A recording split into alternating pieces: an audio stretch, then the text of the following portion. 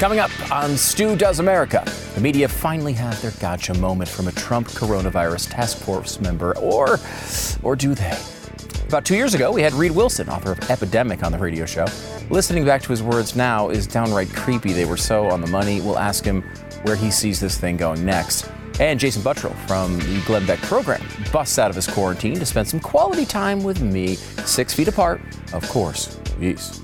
Are you conservative? Do you like thinking and laughing? Are you into free stuff? Well, if so, then make sure to subscribe to the show on YouTube, Facebook. You can watch it on Pluto TV, wherever you get your podcasts. And if you're happy with your decision, which costs you precisely $0.00 with zero tax, consider leaving us a rating and a review. 5 stars. It's great. Whatever.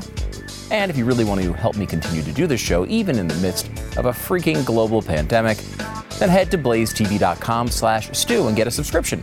If you use my name Stu as the code, we'll take $30 off, and it lets the bigwigs know that you like this stupid show. Bernie Sanders may be out of the race, but his road to Stalingrad stretches as far as the eye can see. Let's keep taking a jackhammer to it. Stu Does America.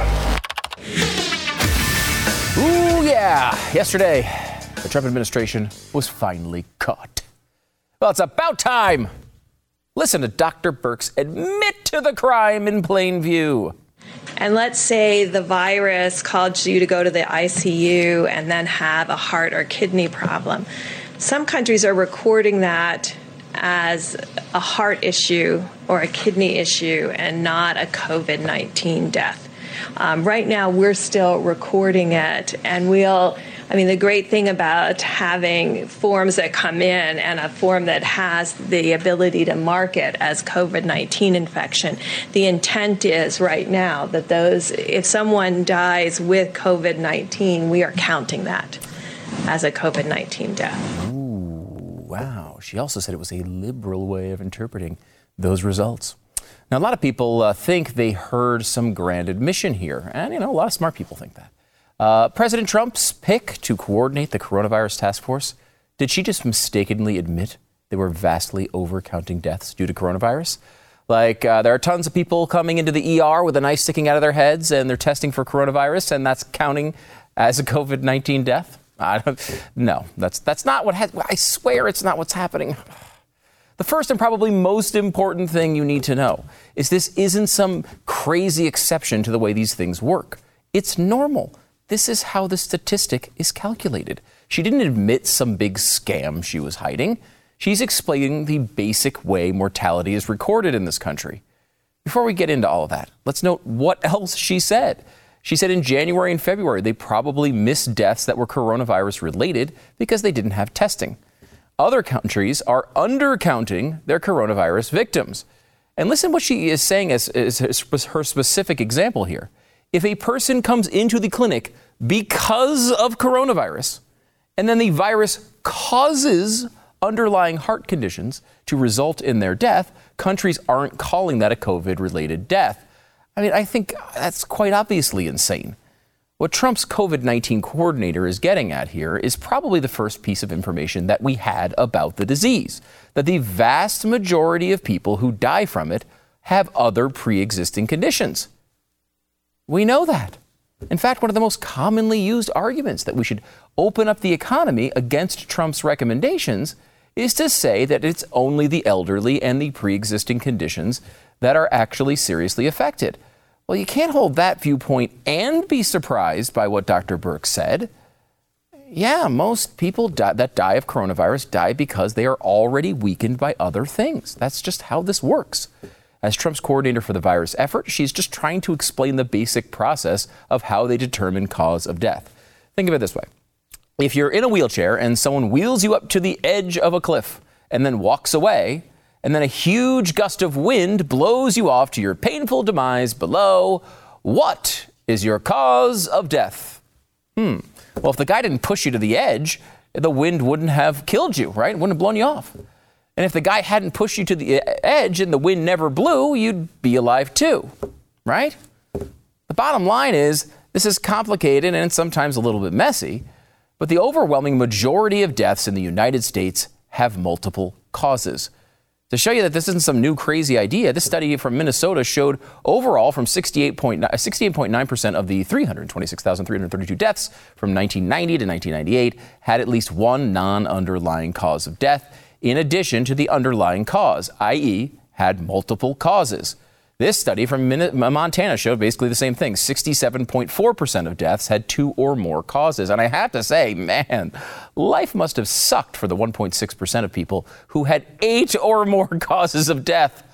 Wow, that's a hell of a Wile E. Coyote way to go. You don't want that. So what is Dr. Birx saying? Saying that something that's not only totally normal, but something that we already know. For example, we all keep using this number of roughly 50,000 flu deaths per year. That does not mean that 50,000 perfectly healthy people get the flu and die. Almost every flu death is a multiple cause fatality. If you have a problem with your immune system and you're living a normal life, but then run into COVID-19 and die because you can't fight the illness off, is it a COVID death? Well, you probably wouldn't have died without the immune deficiency, and you probably wouldn't have died without the COVID. They work together. This is not a conspiracy the Trump administration is covering up through Dr. Birx. It's just the way these things work. Since we don't get paid like doctors, we shouldn't have to know all this crap, but we shouldn't let the media walk us down the wrong road either. Some argue that regardless of how these deaths are calculated, this idea that a cancer patient who might even have only a month to live is being counted as a COVID death because of a test is misleading, which I can understand. But first, we have to realize that they're basically asking for a complete rethinking of how we record deaths in this country.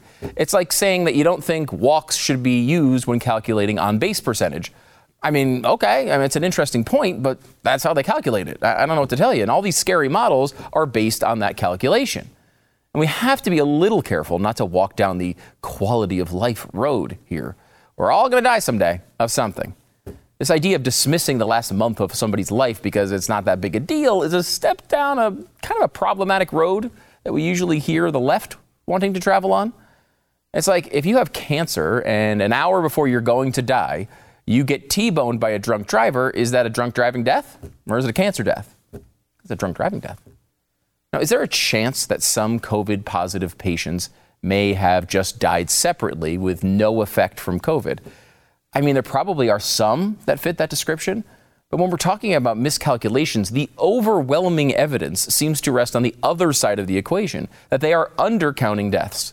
Most clearly, almost all of the COVID deaths that are being reported are people who are dying in the hospital.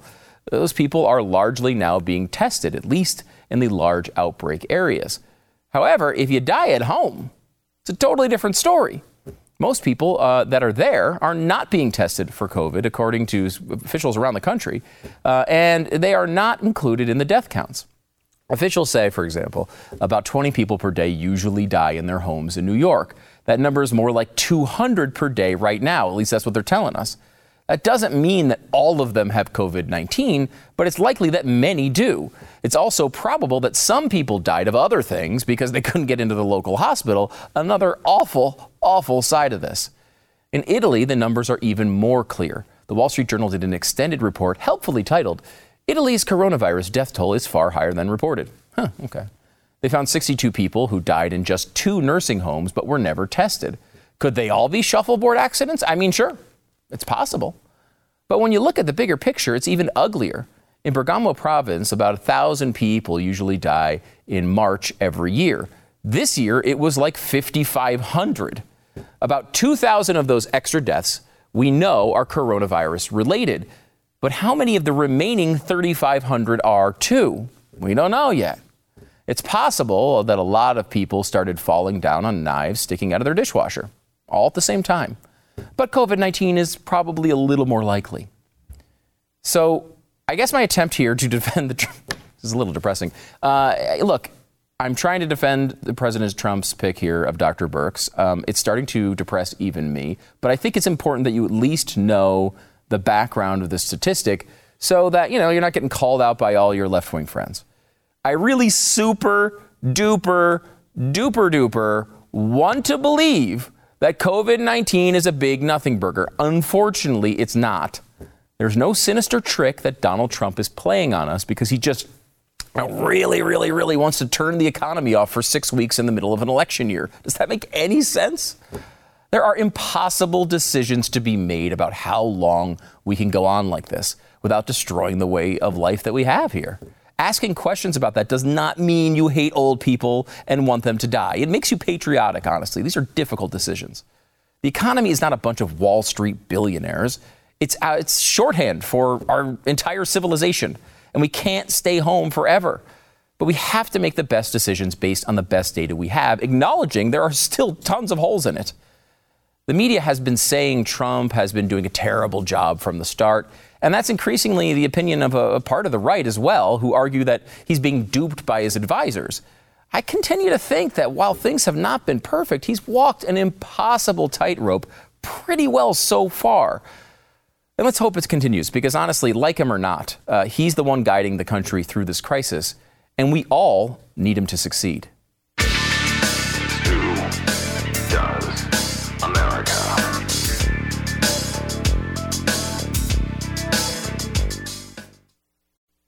So Glenn and I had Reid Wilson, a national correspondent at The Hill, on radio in 2018 to discuss his book, Epidemic. Let me give you a quick clip from that interview with a little added context of what's going on now.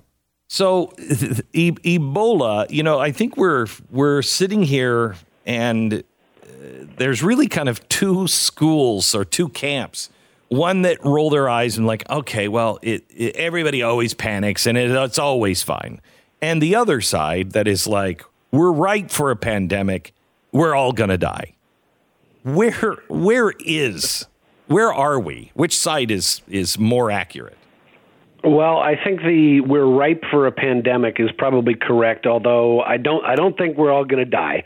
But there are definitely reasons to be concerned about the state of the global public health system. It is not adequately prepared to deal with a pandemic, whether it's something that comes out of the Congo River Basin like Ebola, or whether it comes out of a bird market in China like a new flu or something like that. Geez, Reid Wilson joins us now 2 years later. I don't know that you could have outlined the situation any better in advance, Reid. This is amazing. Well, thank you for finding that clip. I really appreciate it. I'm now going to add that to my clip sheet, I think. But yeah, look, we have seen, we've expected something to come out of China for a very long time, especially these live animal markets. They are areas that are just ripe for what's called zoonosis, which is the process of a virus jumping from an animal to a human. And, I'm not terribly surprised. Even the U.S. government, the last time they ran a big effort, to, sort of a war game on contagions, they called it Crimson Contagion. They planned for a coronavirus that would come out of China and become a global pandemic, infect thousands or millions around the world. The only thing they got wrong was they assumed that the first case would land in Chicago, and instead it landed in Seattle. It really is incredible. As much as you really sound prescient in that clip, and you are, as you point out, we did know, we had an idea that something like this was very possible. And one of the big themes of your book is we are not prepared for it. Alert, alert, alert. This could go really badly if this happens. As you're watching this develop now in real time after putting all the research into this book, it's got to be really intense to watch it happen. It is. The last month has been one of the least favorite months of my life. As we take, there are going to be so many people across the country who are infected with this and who are going to ultimately die because the United States didn't do the necessary planning work, and in some cases undid some of the work that happened after the Obama administration's Ebola attempt. And I'm not saying this in a partisan way, but the fact is we live in this globalized society, right, where a virus gets on an airplane from China and comes to the United States and goes to Italy and Spain and everywhere else around the world. And we have to act like we're in this global environment. And therefore, we have to be watching around the world. We have to be creating sort of the surveillance programs that can keep an eye out for a virus that starts small in a city like Wuhan, China, and suddenly breaks into a pandemic. we're not very good as a species at planning for the future, but we need to be doing this kind of planning now. And by the way, this isn't going to be the last one. You and I are going to be talking about, I don't want to guess as to where the next pandemic is going to come from. I'm 1 for 1. I'm going to stick with that average. But look, pandemics happen, right? H1N1 happened, SARS, MERS, all of these happened since the turn of the century, just 20 years ago. Well, what's next? The next one's coming soon. Well, one of the let me give you another clip here from the 2018 interview, because I found it to be fascinating listening back to it. We were talking about Ebola and how it popped up in Liberia, and you're talking about the dynamics of why that wound up being a really good place for something like this to start, and a warning for what could happen next time. Listen. The United States effectively created Liberia back in the 1800s as a refuge for slaves, former slaves who were returned back to Africa. And the big moment when 3,000 American troops arrived, the U.S. favorability rating in Liberia is like 99%. It was seen as this blessed moment when the great savior had come and really was going to help turn the tide on this virus. Imagine what happens if this virus pops up in Pakistan or Indonesia or China, even a place a place where the 101st Airborne would have to fight its way in before it got to fight the virus. I really think that that's an important part of the story, Reid, in that, because it was China, we didn't get the right information early on. That's pretty widely known now. I don't think we're still getting it at this point. And because of that, I mean, even, some of our experts here have said, well, we were sort of misled into believing it wasn't going to be as serious as it wound up being. Talk a little bit about how that relationship was different between the Ebola breakout and what we're facing today.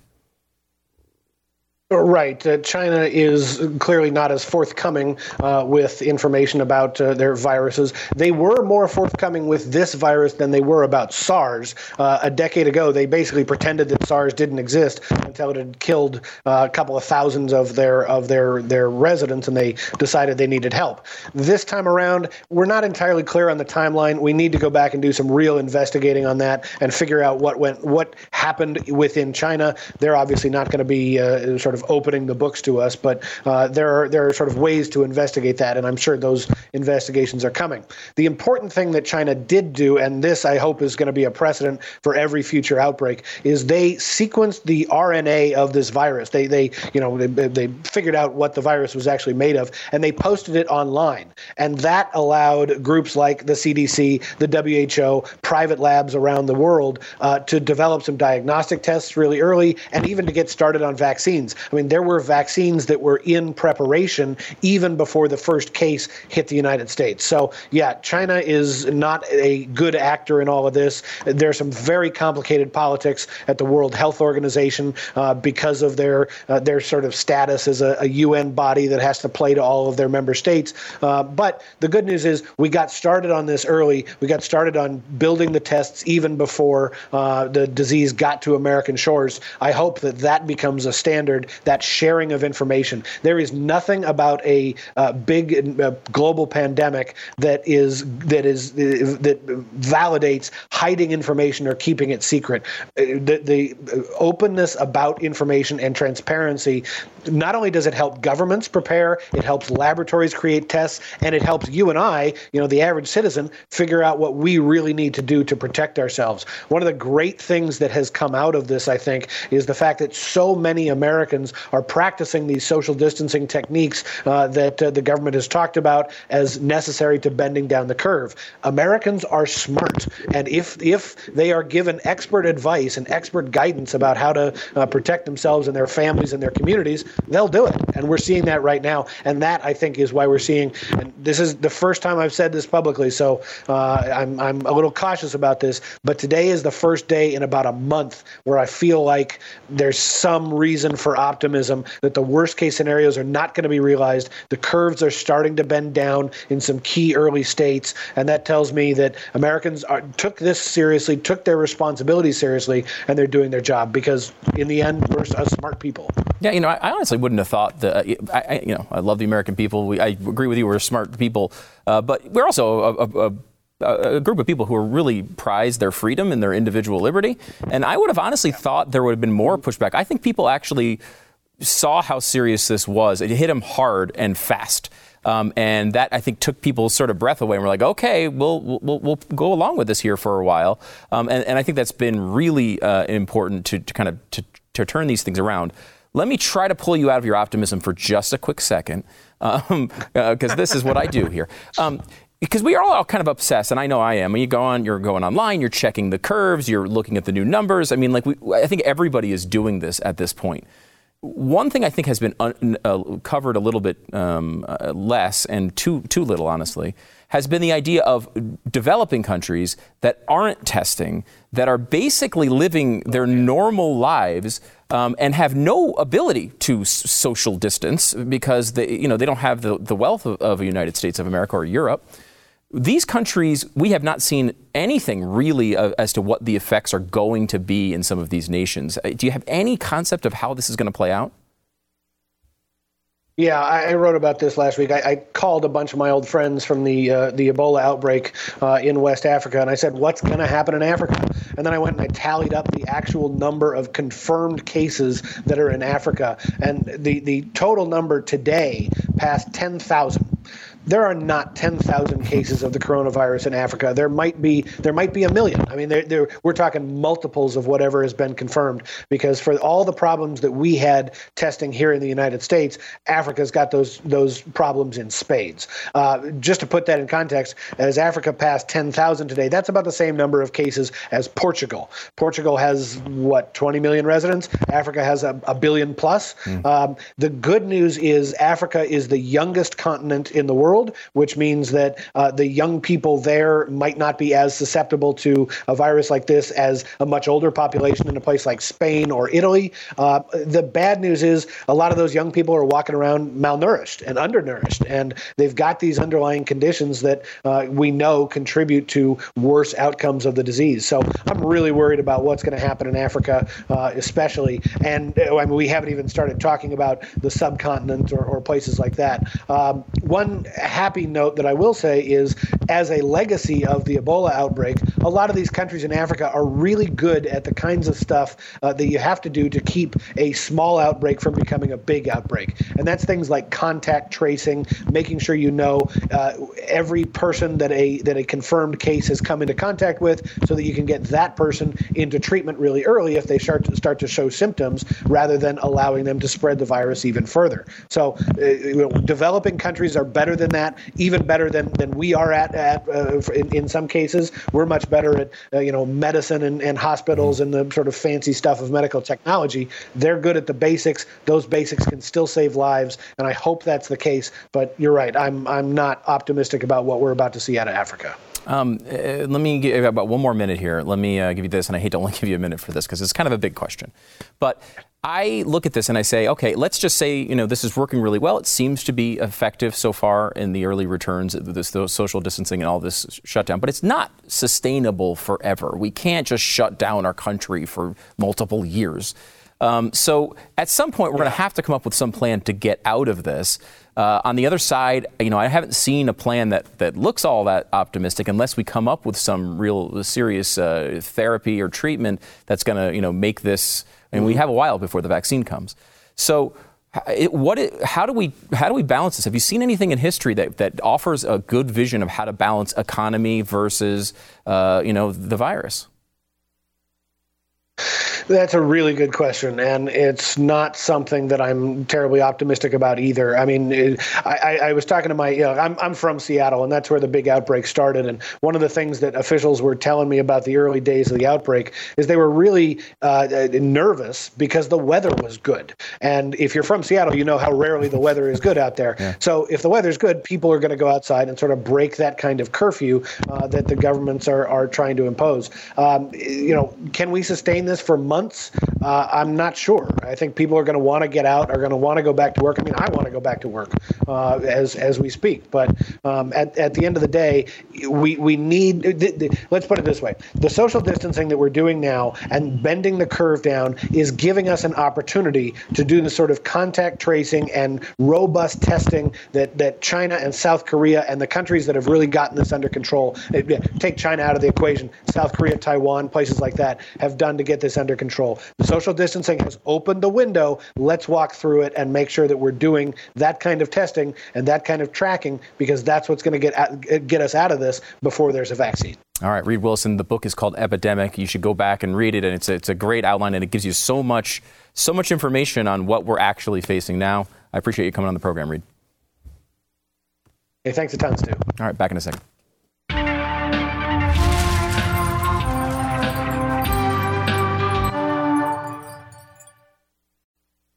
Against my better judgment, I've allowed another human being within 10 feet of myself.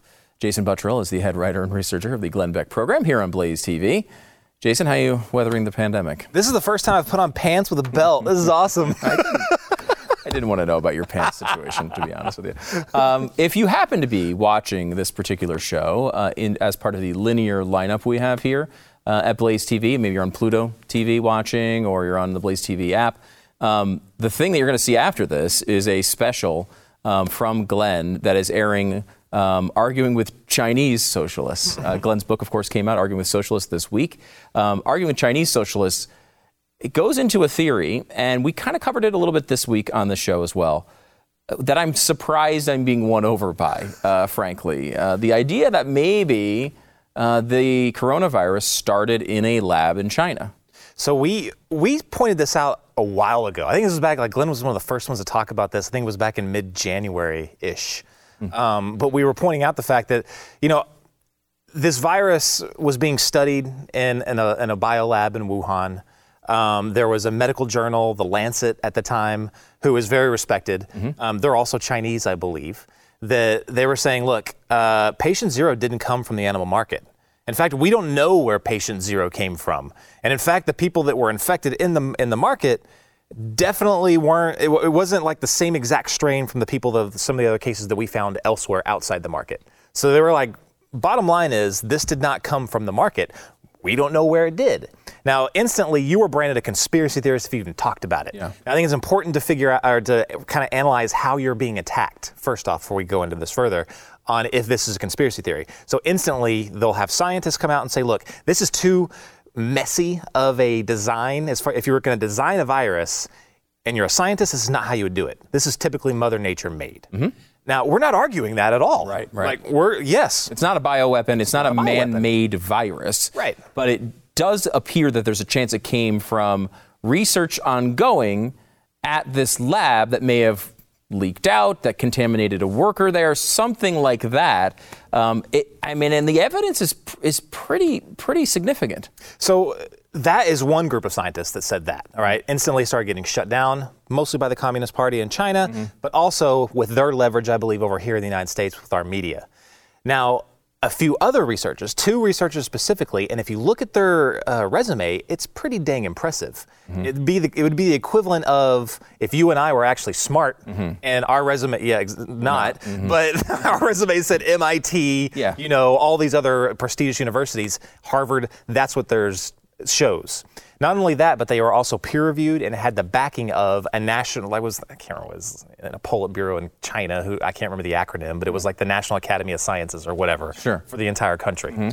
Now, what they said was, look, we did our own research. We screened every victim that was known at the time. And we also talked to witnesses inside the animal market. They said the horseshoe bat was not even being sold in that market. They also looked into it and traced the actual bat, the carrier of the disease, is over 500 miles away. So they were like, and not only, this gets it more and more insane, but not only that, but they said, we looked to see where this possibly could have started from. And they said, well, are there any other, labs that were studying this virus close by? Because they know that it eventually got to the animal market. It just didn't originate there. 300 yards away, 3 football fields, 300 yards away, I can't remember, it was the Wuhan Center for Disease Prevention and Control or something like that. They said that is only 300 yards away. Well, lo and behold, we found a video that was released December, I think around December, it was the first week in December, where there was this researcher, and it was very slickly produced. And he's crawling, he's a hero, he's the white knight against, viruses or whatever. And he's going into this cave and he's saying, yeah, there's a lot of coronaviruses within these bats, and I'm gonna take a few samples, and the horseshoe bat specifically. Where does that guy work? the Wuhan Center for Prevention of Disease and Control. The same exact place. Their final conclusion, to tie a bow on it, was, we know that people were messing around with this virus. Our conclusions are it came from one of these labs. It's just wild. And it does, we know the Chinese government lies all the time, right? We know that. And we know that during the SARS epidemic, they hid a lot of that stuff early on because they were embarrassed by it and blah, blah, blah. And it broke out, but not nearly like this one has.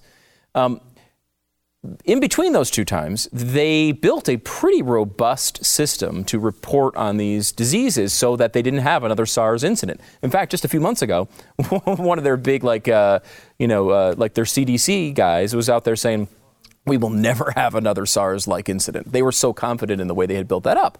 You got to wonder, though, what were they confident of? That the virus wouldn't spread all over the world, or that the information wouldn't get out? Yeah. I think that's what they were confident about. Well, it's possible, but I think, in a way, this almost points more towards the lab. And the reason why I think that is because they did make a big show about being able to get these reports quickly from where these things developed to the central government to get it posted online. They did post the gene, the genetic background of the disease fairly quickly, but they kept everybody in the dark about the origin. And it seems like a group of people who had a start like that, where they're doing research and they've really screwed this up and released a virus that's going to kill hundreds of thousands of people, most likely, and will most likely be the most deadly global pandemic in the last 100 years.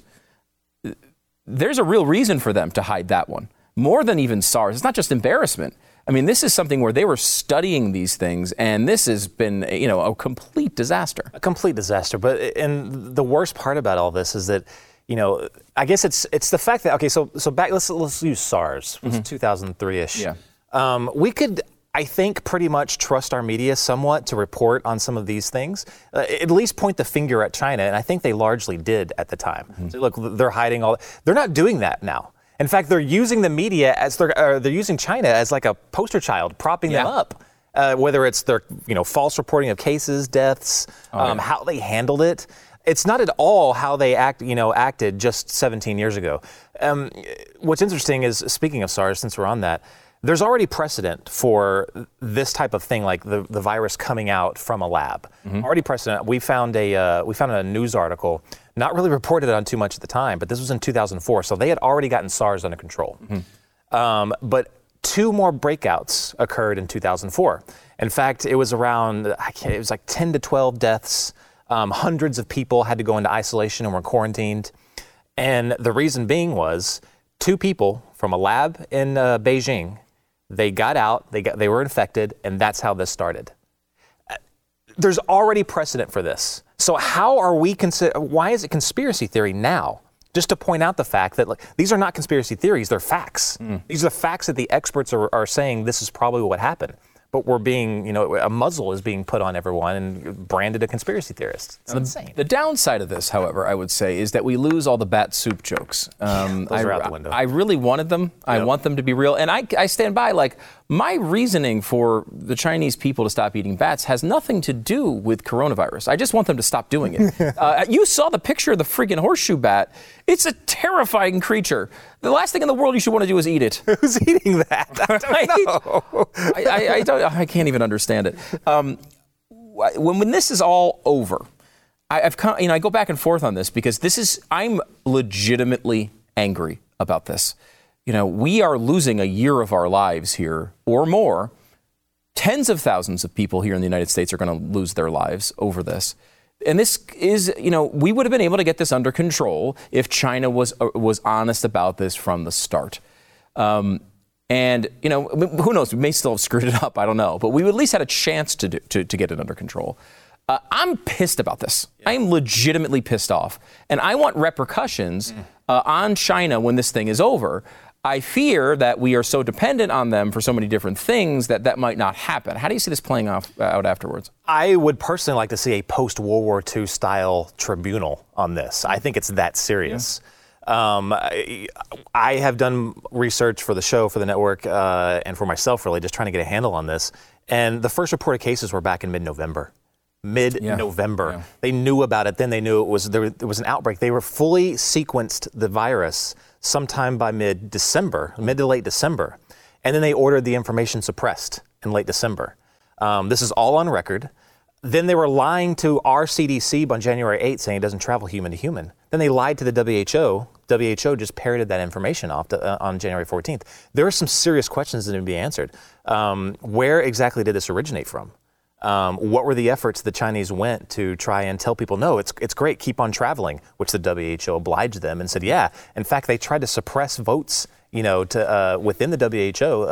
There was Sky News reported on this a couple days ago, that there's a handful of them. The WHO is not releasing those names on who it was, but they shut down a vote to shut down travel to and from China, all on China's behalf. We have to find out how deeply infiltrated the WHO is. The director, forget it. The president said, was that today or yesterday, that he was considering just, cutting off our aid, which were the main funders for the WHO. I would cut it off right now until they fire that director. He's just a start, but I think the full audit of the WHO needs to happen to find out just how deeply in bed they are. Yeah, it's unfortunate because, look, World Health Organization did good work on smallpox and really were key in making sure that thing went away. And I do not want to get smallpox, so I'm glad they did that. But here we are at a point where they seem worthless. I mean, they've really just, propped up the lies of China over and over again through this. It's an organization I feel like it's one of those rare things that is actually useful when it comes to these big intergovernmental sort of organizations.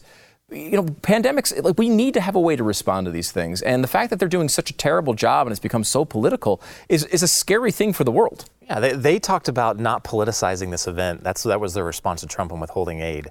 But I looked at the statements from China's Secretary of State or whatever, their version of the State Department. And their statements almost mirrored exactly to the letter everything that WHO was pushing out at the exact same time. It was almost like the Communist Party in China was handing them what to say, and they were just doing it, regardless of the facts, regardless of the science. I mean, look at that video of the questioner about Taiwan that we played. Oh, my gosh. I mean, it's so awkward. Oh, my gosh. It's like you can't even admit that Taiwan exists. Yeah. If you can't admit that, how can we possibly trust the information you're giving us about, a complicated infectious disease spread? Yeah. I mean, it really is not even possible. Jason Buttrill, head writer, researcher for the Glenn Beck program. We have the big special coming up tonight. It's called Arguing with Chinese Socialists, and you can check it out. Make sure you do, and look, you can always fund Jason's trips outside of this basement, and who knows to what other weird next time an infectious disease breaks out, we can just send Jason. I'm there. And he can just go cure it for us. You can subscribe to Blaze TV, get his, all of his material and the special from Glenn tonight. BlazeTV.com/Stu is the place to go. If you use the promo code Stu, you're smart because that's how they know you like this stupid show. Plus, they will give you $30 off the price. Back in a second.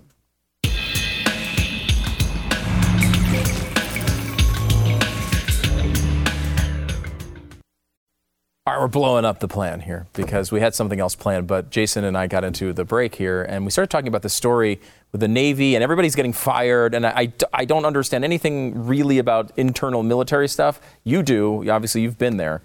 Can you walk me through this story? Yeah, so Captain Crozier, we all know, so his USS Roosevelt ended up getting an outbreak of the coronavirus. Mm-hmm. So he wrote a letter pleading for help, which somehow got leaked to the media.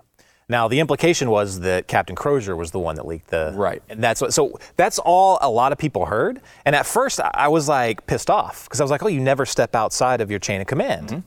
So the Secretary of the Navy, Modly, ended up giving a speech to the Roosevelt, and he used profanity. He was saying that Captain Crozier was incompetent, all these things. Totally different vibe than the press conference. Completely different. They were very complimentary to him even when they fired him. And which is weird because we know Captain Crozier was beloved by his crew because we saw that one video as he was relieved and left, his crew erupted in applause. Mm-hmm.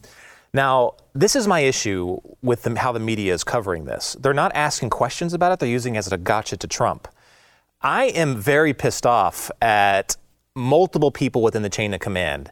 I'm used to this is kind of hard to kind of visualize in a place like Texas because there's certain areas of the country where the military is kind of seen as second-class citizens. Mm-hmm. You get that in places in Southern California where there's a lot of military bases. So just outside of military base, it's almost like war zones on Friday and Saturday night. You don't want to be anywhere near there. You don't want your kids anywhere near there. So I kind of get it. But I've never really seen that from our Department of Defense.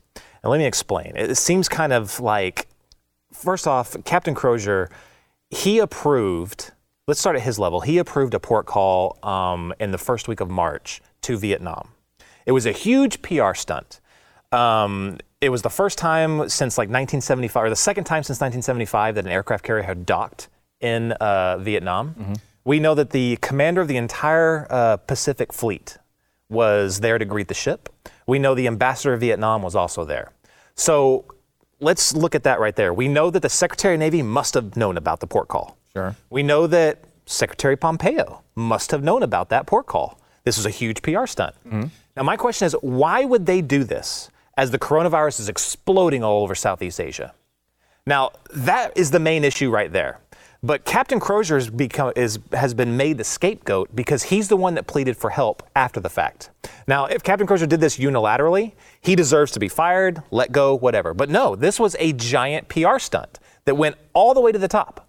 So the Secretary of the Navy, he's now getting flack because, or the acting Secretary of the Navy, because he made this vicious, speech on the Roosevelt. That's not the issue. The issue is that he approved this from the get-go. So I want a full review of every single superior above Captain Crozier that said, yeah, let's go ahead and do this at this time. Because they are the reason why over 100 sailors on the Roosevelt are now sick. And while that is spreading out, they treated their crew as second-class citizens. But also, the Secretary of State, you're involved in this as well. Now, my question now is, how far over that does that go? Yeah. Now, I don't want to say things that I don't know about, but did the President of the United States know about this? Because he's not acting like he knew about this. If he did, he is in that chain of blame. This goes a lot more than what we're being told about. Yeah, it's interesting because I think you can excuse the average person from not really understanding what's going on with a pandemic, even in early March, right? Like we've talked about the poll that they took on March 11th, that it was 87% of people, 87% believed there would be less than 10,000 deaths from the coronavirus. Like, this is not something that the American people had a handle on. But the military did. Like when you get to that level and you're talking about sending, our military into a place that could, God only knows what the situation in Vietnam is with this. We haven't heard much about it. They haven't done much testing. You're sending them into the middle of a disaster area. Think about this. By the first week of March, we had pretty much halted air travel from Southeast Asia. It was shut down, except for the 6,000 sailors on board that ship that were given port call. Why is that? Why did it? Is it because you wanted those pictures of all of our Navy walking out and mingling with Vietnam for that big PR thing? Like, if we're not letting citizens go because there's a big danger, why did you let the military go? That makes no sense. About 10 more seconds here. Is this something that blows up into something bigger, or because of everything else going on, does it just go away? Well, my mission is to make it go bigger. I've reached out to contacts in the DOD. They're stonewalling me at the moment. They will not answer these questions. But if the media will do their job, this can get bigger. And I want to find out all the names. I want to put a name to every single person that approved this because they are directly responsible. All right, Jason Buttrill, back in just a second.